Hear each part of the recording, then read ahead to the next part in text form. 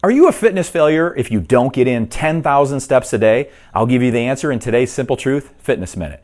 If you own a Fitbit or you read anything about counting your steps, you're encouraged to hit 10,000 steps a day for health and fitness. But here we go. No definitive studies demonstrate 10,000 steps a day are needed to achieve health and fitness. In fact, the closest anyone can determine as to the origin of the 10,000 steps idea is the pedometer itself, which was first manufactured in Japan in 1965.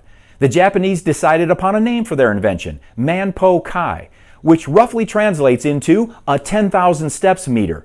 They then cleverly marketed their device with a slogan, "Let's walk 10,000 steps a day."